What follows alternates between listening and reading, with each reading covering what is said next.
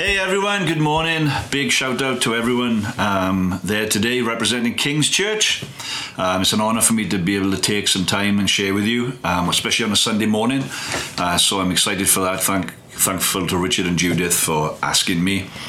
So I'm going to jump in at my subject that I've been given. I understand you're all in a series right now on the kingdom. So I was asked to look at healing in the life of Jesus and how much it was part of his kingdom message and kingdom function as being God's will on earth, bringing the kingdom, bringing the will, and also that in our commission, in the fact we are called to do exactly the same thing, lay hands on the sick and see them recover. So I want to stir your faith a little this morning about the kingdom and the aspect of healing in particular.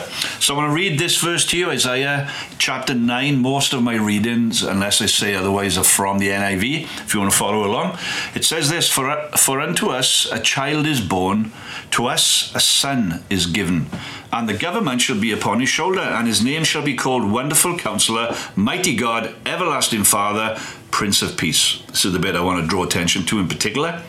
Of the increase of his government and peace there will be no end. Goes on to say, I'll finish the reading, on the throne of David and over his kingdom, to establish and uphold it with justice and righteousness from this time forward and forevermore. The zeal of the Lord of hosts shall accomplish this. This is the great thing in the time in which we live in and down through the ages. Jesus is on the throne.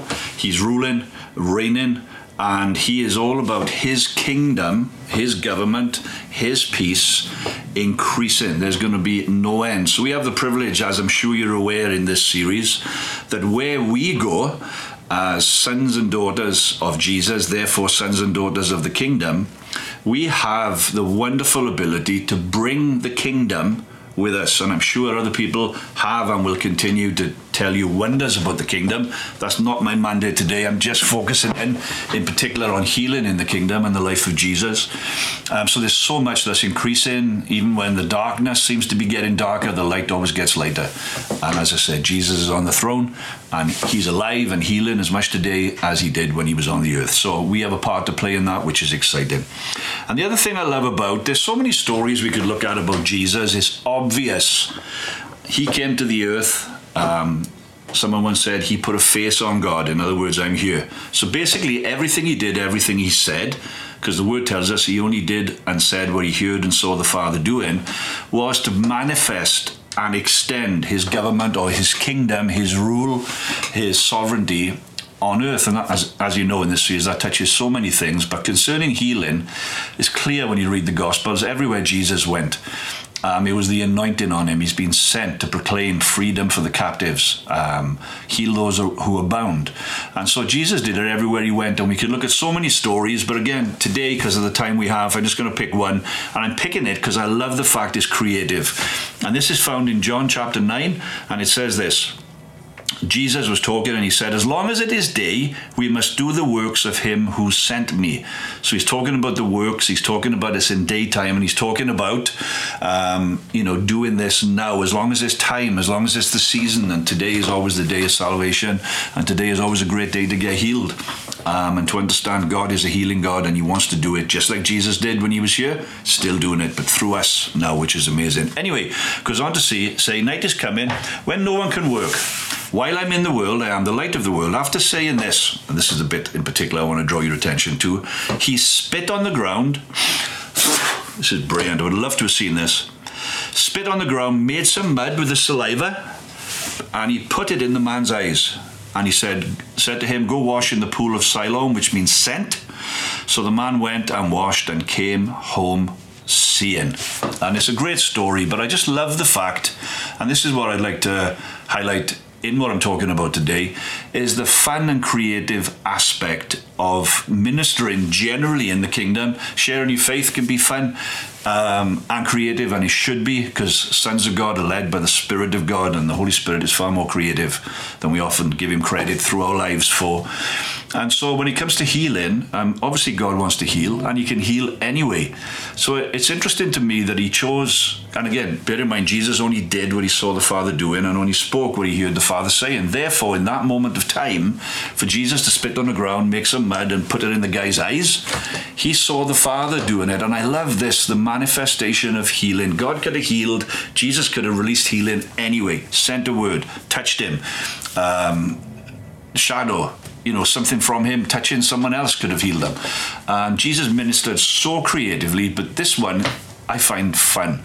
And so I just want to encourage you, as you're in the kingdom, and we'll look at Jesus a bit more, and we'll look at what the Bible says about the fact that we have the authority and the ability to flow in healing. But in doing all that, and it's just, God wants us to have fun. He's very, very creative. So I love this story, and I love it when it happens. As I said, sons of God are led by the Spirit of God, and sometimes the Holy Spirit will prompt you to do something very, very unusual to release the kingdom and release healing.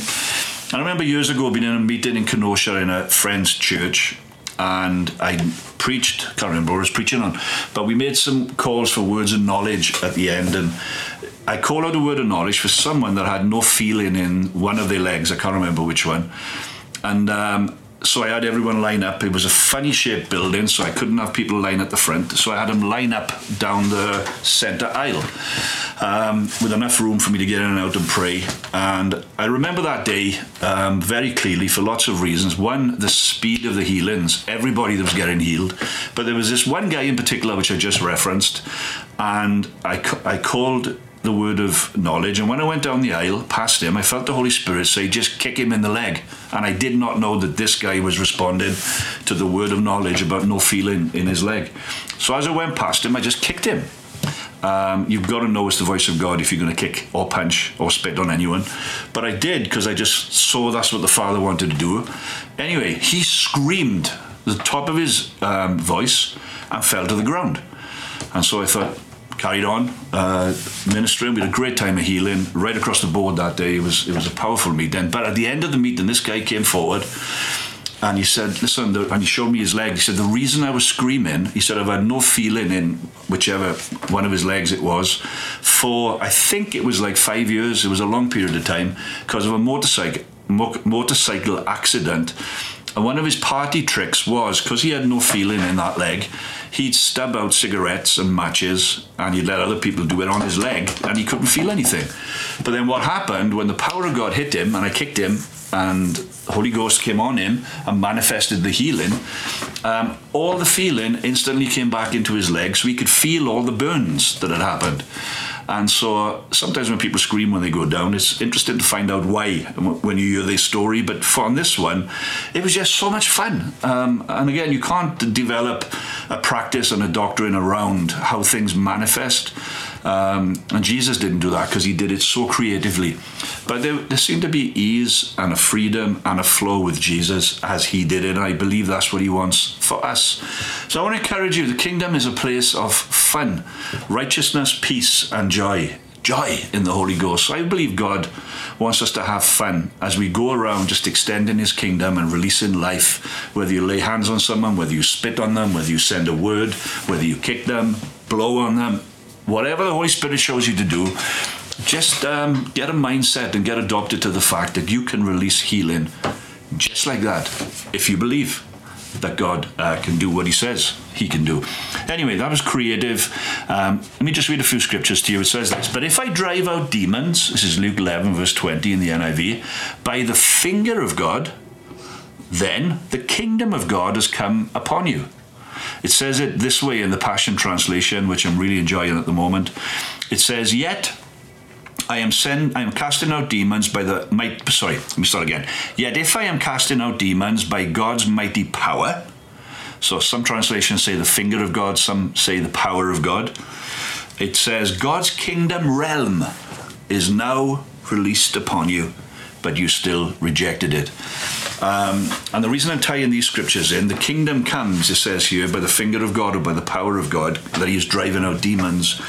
I find often, not always and not all the time, but often there's a demonic link to sickness and that manifestation in someone's body.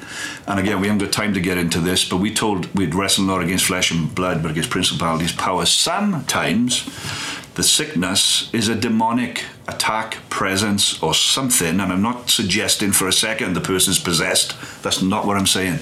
But Jesus went after the demonic in people. And sometimes, as I said, because it's the nature of the enemy. He wants to steal, kill, and destroy. And so often it is dealing with spirit. It is addressing the issue. It is commanding the issue to come in line with God's word. We have to use the authority that we've been given. And so sometimes you have to bind up the strong man before you can plunder his house. And again, that's not a big deal. And some people shy away from this. But basically, if you're a son and daughter of God, we're all sons of God in that sense. And you have the authority of the name of Jesus. You have authority as a believer. There is nothing you face in life that if you listen to the Spirit, you can't deal with. So as I said, sometimes you just release creative miracles. Sometimes you got to bind up the spirit and tell it to leave. I remember years ago, a friend of mine came into town. And I've got lots of stories like this that either I've been involved with or watched. But this was a very powerful one to me. A friend of mine came into town. And in fact, I can tell you two stories here. I just remembered another one with the same guy. First time he came in, he was in a meeting and he made an appeal for people who were controlled by habits. And this woman came forward. She was in the church, godly woman, spirit-filled, water-baptized, loving God, serving God. But she was still gripped with this addiction to nicotine and cigarettes. And she was on, I believe it was about 40 a day. And she felt so bad. And it wasn't just the smoking, it was the knock-on effect of what that did to her. She always felt like a second-class believer, although there's obviously no such thing. Anyway, again, long story short, we were in a meeting. She came forward for prayer. My friend looked at her and said, "I'm coming after you." Words to this effect, "This is going to stop today." And she went, "All right." And he said, "I'm not talking to you.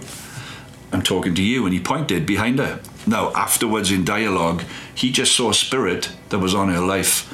And he said, "I'm coming after you." He's speaking to the spirit, not to the individual. And says, "I take authority over you in the name of Jesus. I break your hold on the patterns on this woman's life in Jesus' name." The lady at the time hit the ground, got up, totally delivered. This was about 15 years ago. And still to this day has not smoked a cigarette, which is fantastic. Again, just a small little story, but to her, it was amazing. But there was something gripping her life. And oftentimes in healings, that's what happens. And you've just got to use your authority and deal with it. And Jesus, here's the brilliant thing. Jesus always gives authority. Luke chapter 10, verse 9, it says this. When he sent his disciples out, he said, "Heal the sick." In other words, it's part of the kingdom. It's part of the gospel. It's part of the apostolic nature of us as being sent ones into the world. As we go, tell them the kingdom of God is near you. Heal the sick and tell them the kingdom of God is near you.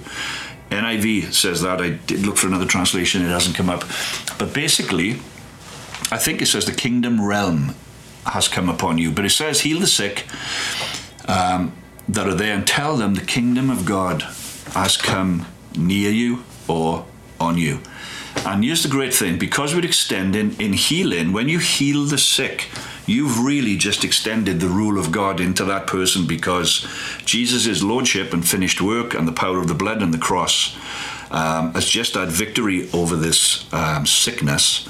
And there's deliverance and there's a release of the kingdom. So whenever you take ground and sickness is dealt with, it really is establishing of the rule of Christ and his perfect will, his perfect kingdom in people's lives and therefore on the earth. And I'll read a few more verses for you. My time is going. I do want to respect it. It says this, Matthew chapter 10. Basically, I'm saying here, we've got what it takes. It's the story. I just read... No, I didn't. I just read Luke 10. It's Matthew 10. It's the story which you'll all be familiar with. And Jesus is saying to his disciples as he commissions them, he says, "As you go, proclaim this message. The kingdom of God has come near you." And then in that context, he says this, "Heal the sick, raise the dead, cleanse the lepers, drive out demons," which you just talked about.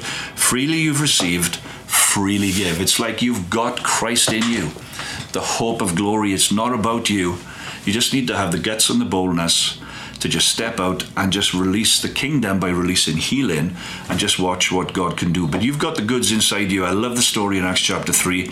You'll be familiar with it. It's the story of the beautiful gate when the cripple got healed. It's wonderful for many reasons. But I love what Peter says when the whole thing is going on. Please read it later, Acts chapter 3. It basically says, Peter looked straight at him, as did John. And Peter said, look at us. Not look into the heavens, look at us. This is coming from us. Look at us. So the man gave them his attention, expecting to get something from them. Watch this. Peter said, silver or gold I do not have. And watch this, and if you underline your Bibles, please underline this.